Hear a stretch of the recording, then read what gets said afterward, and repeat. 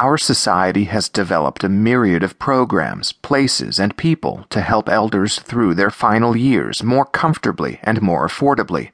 In particular, there has been an enormous growth of alternative care and living arrangements to replace the old two-choice system in which either the family took on the entire burden of care or an elder went into a nursing home. These new arrangements offer different levels of care to meet a wide range of needs, and almost as important, they do so at different levels of expense.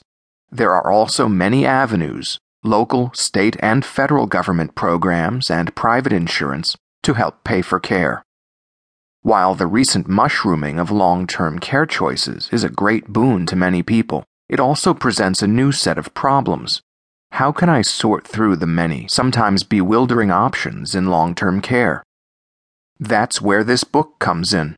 It can help you make sense of the many types of care and residences. It explains financing options, and it can help you find local caregivers, agencies, and facilities.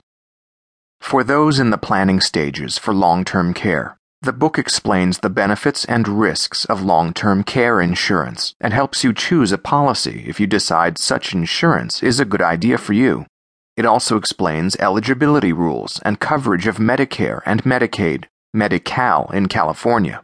This book also explains how to protect your medical and financial choices by preparing advance healthcare directives and power of attorney documents.